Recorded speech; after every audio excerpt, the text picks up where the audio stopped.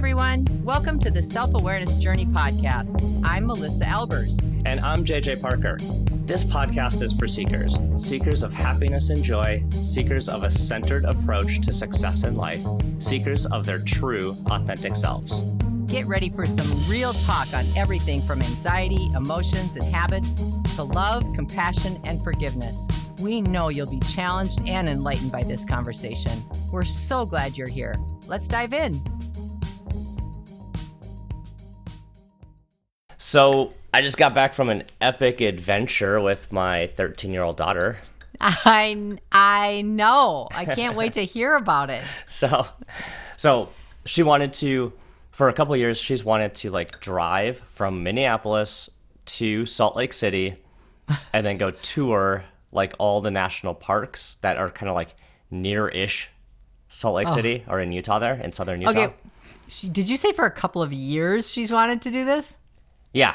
So since she's been 10, every summer she's like, can we drive to Salt Lake City? And I'm there's a few years where it's I don't know, maybe. But then this year I got super serious about it. I'm like, yep, let's figure that out. You've been wanting to do this for a while, so let's figure it out. Well, this spring I sat down to actually figure out how you would get there. Yeah. Well, it turns out Salt Lake City is 20 hours of driving away from Minnesota. Yeah. And then it's another 4 or 5 hours down to the, Zion and Bryce and all of those national parks. Yeah. So what we did instead is we flew to Salt Lake City and rented a car, and we did they call it the Big Five Loop, which is Arches, Canyonlands, Capitol Reef, Bryce, and Zion national parks. We put in, so that's 5 parks. We did it in 5 days. Is that ridiculous that you did it in 5 days, or is that a good number? No. Yeah. Yep. No, it was ridiculous. No, it was ridiculous. We put on 1,200 miles on a rental car. Oh my gosh. Can I just get a little visual here? Were you in a big car, a little car? No, I don't know. We had just a little crossover SUV thing. Okay. And were you singing or were you eating snacks? What were you doing all this time in this car? Well, so each of the parks is just a couple hours away from each other. So we flew into Salt Lake and we drove to Moab. Okay. And we spent the night in Moab. And then the next day we explored Arches. Okay. And then we went to bed. And then because Arches and Canyonlands are kind of by each other, then we explored Canyonland, and then the next day we drove to the next park that evening. And then got up the next morning, explored the next park, and then drove to the next park the next evening. So it was it's every evening we were driving, and every day we were exploring park. So that's totally actually so cool. It totally worked out. And I only did that kind of by accident because I'm I can't have, I don't have a 3-week chunk of time to vacation around Utah, so we got to get it done in a week. Is that American or what? I need to hurry up and relax in a week. I can't do it any longer. It's either that or nothing. Just to be very clear, this was not relaxing. The awesome part about it was it's just the kind of, as everyone probably gathers, it's just the kind of adventure vacation that's right up my alley, right? Yes. And obviously Abby's. And Abby's, which was awesome. So it was the first time where it was just her and I. And she, it was kind of surprising to me that she had the same amount of drive to go do these things as I did. That's shocking, actually. It's every morning she's up at 7 and she's all right, let's go. And I'm where's my coffee? And then we would hike all day, and then we'd plan the next And you were camping. You were camping. Yeah, we had we were camping, except there was one night where we totally chickened out and got a hotel room because it was 105 degrees out, and we were just totally wrecked. You two would end up like 2 pieces of bacon on the desert floor. So it was so fun, and as you and I were kind of thinking about it, it's these things you do with your kids Yeah. have a really lasting impact. Oh my gosh. Yeah. That's why I wanted you to tell your story, because I don't think we as parents or people that influence children, aunts or uncles or whatever, I don't think we recognize the absolute value and longevity of these kinds of experiences with our kids. I think creating okay, do you think you'll go on another trip with her? Yep. Exactly. For sure. And I bet you loved it so much that you'll try and do it somewhat regularly, like once a year. Yeah. Once a summer. So with our oldest, with Ethan, yeah. I don't know how long ago it was. It's maybe even 10 years ago. Yep. One of my buddies invited us to go along with them to the Boundary Waters. Mm-hmm. Right? And Ethan, again, he must have been like 12, 13, same age as Abby. And so I guess it wasn't quite 10 years ago. But anyway, we went on this Boundary Waters trip together, and he and I liked it so much that we have gone back every single year. It's like we don't even ask if we're going to the Boundary Waters. It's just like a given that it's like, when in the is summer. it? Yeah, when is it? Yeah. Yeah. So that kind of routine is really fun to build. Yeah, it is. And, as an adult, we think it's really fun to build, but the lasting stuff that that is created with our kids is amazing. Like, so in our situation, our son Mitchell is an avid angler. I mean, his mind is fishing. He loves it. He's got an Etsy account for building fly tie, he ties flies. And he's just into fishing so much. When he was little, he used to come find me after dinner, and he would say, "Mom, can you take me fishing at Little Long?" And so we had this habit. I would grab a camp chair. He would get his fishing stuff. I'd bring a book. I'd sit on the end of the dock while he was just casting. And while I did not think we were creating a habit or a memory, I was just thinking, he really wants to fish, and if I don't drive him, he can't. That's what I was thinking. Like, it's really fun for me to watch him do something he loves so much. That place is such a special place for both of us. So much so that now, I mean, he's, 26 years old almost. And he had his graduation photos taken for high school there.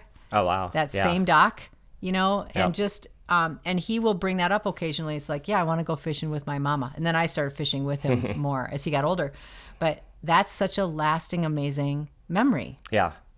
Being a part of something that was important to him and finding the time and the consistency to be part of it with him.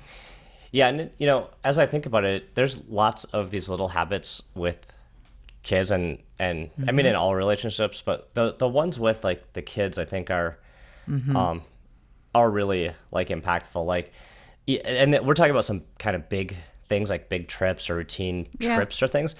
The other little habit I have with Abby is like when she was younger, she never wanted like a high five or a fist bump or anything sort of like cheery like that. I don't know why. She's you. I was like, come on. Oh my God, right? She's so you. Don't acknowledge it. Just keep moving. So what we started doing was just like touching our index fingers, like very subtly. It's like the most subtle little like tap. Introvert. Yeah. It's the introverted high five. It's the introverted high five. It's one finger. It's very subtle. It's low. Secret. But it's like our little secret. It's almost like our little secret handshake. Yeah. Right? Yeah. Oh, I love that. And so that's like another one of those little habits that we have together, that we share together, that I think like really strengthens like our relationship. Yeah. Right. And the thing is this. So like, I just think back to when I was a kid, and I had I had two grandpas that were in my life, and they were such different guys. Like, one was a minister, and he was just so kind of regal, not his personality, but just in how he carried himself. He just had such a dignified. He was just so dignified, and during the week he worked at a technical college and would sell students on getting into this tech program. So he worked full time doing that, and he was an ordained minister who had a full church life. his whole adult, until he retired at 83 or whatever it was, 82. But I loved being with him when he would go to this school. So in the summer, I would be able to go to stay with them, and I would drive into Minneapolis. They lived in southern Minnesota. He would drive to Minneapolis every single day, and I would be able to sit with him in his office, and I had all these little fun routines while he worked, and then we always went for lunch. And we went to, wait for it, Arthur Treacher's Fish and Chips. My gosh. I don't even remember that restaurant. I know. I'm totally dating myself. But the thing is this, he made an effort and he loved it. He loved when I got to sit in his office with him. And by the way, he chain smoked. It was just like, oh my God. But I'd get to do all these little things that were office related, at 8, 9, 10 years old that really weren't, but he would pay me a penny per brochure to put brochures together for the school. Like all that stuff, it made such a good, fond memory of me being able to spend time with him. Yeah. Just feeling important. Yeah. In his life to do that. Yeah, and that you got to do it kind of, I guess, routinely, right? Like over and over. Yeah, every summer, every single summer. And I've done that too, like with our daughter, Megan. She and I have always done like an airplane trip together. So from the time she was an infant, I had a girlfriend that's husband worked for UPS, and we would travel all around the country at least once a year to visit their family. And Megan and I had this little fun routine of being able to travel together like that. And we recently went to Europe together. And it's just the feeling of it is not your standard, hey, we're getting to go on this fun trip, isn't it? It's great. And isn't it great? It's way deeper than that. Yeah. It's being able to connect with each other on a really long-standing, habitual way that started when she was really little. Yeah, that's really cool. Abby and I used to, when I would drop her off at at preschool, I would always drop her off at preschool on my way to work. Yeah. Back in the day when people went to work or to an office, she and I had like the same playlist. We'd play like the exact same 4 songs. On the way to preschool. So we knew them by heart. We knew exactly, I knew exactly when we hit this certain stoplight, I knew exactly when we were in the playlist. It's the same. But it's funny how sometimes that routineness brings such comfort. Oh my gosh. I mean, it sounds boring. Really, for 2 years you listen to the same playlist over and over. Yep, every single day. But it's just something about it brought comfort. Yeah. I think that as parents, especially when you have younger kids, I feel like it's hard to be in the moment because you're so busy trying to get through the moment. You're just trying to get all your stuff done, make sure they have all what they need. And you get into this mode of operation where you're skimming off the top. You're not really emotionally noticing or connecting. And then it used to be where the kids didn't have anything else except you. Now they've got things to keep them occupied and disconnected from you. I remember when our kids were teenagers, parents and parent classes would always say, if you want to talk to your sons, do it when you're driving in the car. Yep. Because you don't have direct eye contact. You're looking around. There's other things to look at. It's not so intense for them. But now, unless you're really intentional about that, they're completely checked out too. Yeah, right. They're looking at their phones or listening to music in their AirPods or whatever. Yeah. So I just think, and this is not to be judgmental or to give people a hard time. I just think it's really important to remember the value of consistent connection with our kids, the true value of it. And it feels so good to do it for us, but the lasting connection that it creates for children as they're forming their adult beliefs. Our daughter's married now, and she lives in the North Loop, and we don't get to see her as much as we used to, which is all fine and wonderful and normal.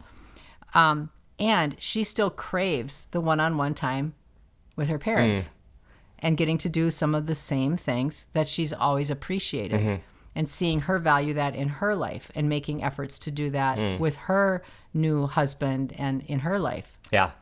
Yeah, it's always the things you do with your kids, we as adults feel it, the things that we did with our parents, we tend to do with our kids, right? So it's kind of you talk about that cycle, that behavioral cycle from from generation to generation, we can be like, we can change it, right? We can be more purposeful about how we're doing that stuff with our kids. Yeah. Another thing we used to do is like reading. Like you're right. It doesn't have to be. It's not about money or status or what going out and creating special memories. It's simply being aware of the memories that you are making right now. It's simply being aware of what the habits are of your family culture, whatever they are. Yeah. Right. Our kids used to absolutely love every single night go and get a pile of books, each one of them, and I'd get a pile of books, and we would just lay down on the bed and we would all just look at books. And it was so much fun. And I did that in the moment. I was doing it to get them to settle down a little bit so that they could just go to bed and have had a chance to be more mellow. Yeah. However, the long-term effect of that was how much they enjoyed the experience. And, remember when you used to read the Treehouse books, Mom? Remember when you used to do this? And a lot of the stuff I don't even remember right now because I was in my head in those moments just trying to get stuff done. Yeah, you're like blocking and tackling with young kids, right? It's exactly. hard to remember. Yeah, exactly. And they bring stuff up now in their 20s, and I was like, no, I don't remember that. Yeah, it's funny how, even when I think back to my childhood, like, my mom loves when I forget that we did big things. So Mrs. Parker, I got you. She'll be like, remember when we went to Disney World? I'm like, no.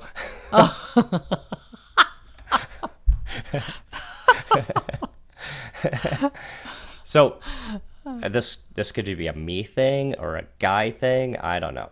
But sometimes like it's like when there's a big event that happens, it's fun. Everyone enjoys it in the moment, but it doesn't, the memory of it kind of maybe fades pretty quickly. What's funny is that, and we put a lot of effort into these like big family events. We're gonna go big vacation, blah blah blah, right? But a lot of the real lasting memories are the much plainer but more routine things that happened. In childhood, right? Like frankly, I have more memories as a child of just going to my grandparents' cabin, which was a routine weekend thing that we did, than like the big, summer trip we took here or there, right? Right. Yeah. Yep. Do you know what's so funny? We went and had a beer with a buddy of ours this week, and he's like 76, 77 years old. And we started riffing on all the fun things we did as little kids and how different it is now. And it's like, you were responsible for creating your own environments when you were little most of the time. And we just, like, as a side note, we just started riffing on the different games that we played as kids. Oh my gosh, we were laughing so hard. Pom Pom Pull Away. Do you remember that game? You're going to say no. I didn't play that game. How about Red Rover, send Timmy over? Yeah, played that game. Kick the can. Of course, kick the can. Okay, but that's a night games, okay. But we just started talking about all that and how fun that was. And it was, you always knew you were in trouble when the door would open and it was just dark and you were supposed to be home, quote, by dark. Yep. My mom had a whistle that would stop traffic and the entire neighborhood would stop moving and go, oh, Missy, you got to get home. Your mom just whistled. Right. The street lights go on. That means you're in trouble. Oh, my gosh. Yeah, I think I don't know what made me start reflecting on this. Actually, no, I know what did. The fact that you were getting back from this trip. And I always appreciate how you have been very intentional, and so have I, but trying to do important things with your kids while you have them that are within their scope of their age, that is meaningful, that even if you're trying to pass down something that you learned, like I remember when you were doing your water skiing, when you were teaching the kids how to water ski, you had that pole, that side pole that you had stuck on your boat so that they could have something to hang on to. Like stuff like that, because you valued that, because you got to learn how to do that when you were young. Yeah, and those are some of the fun, like kind of routine things that go on over a long period of time, right? Like going out onto the lake and skiing or tubing or messing around on the lake, right? Those are things that bring me a lot of joy, but the kids like it, and it's kind of like when we say, hey, we're going to the lake, everyone just kind of knows and Yep. gets in line and jumps in and does their thing. Yep. I think too, like the whole point of this conversation is really not for people to start to feel any stress about creating these things. I would actually encourage people to just sit and recognize what their things already are, because every family has those. Every family has them, and it's just, are you really aware of the value of what those are? Yeah. You know, and are you capturing every chance that you can? Because it goes so fast. Yeah. It sure does. Yeah, I kind of thinking it's like when the kids are really little, you do have some like sort of routines, right?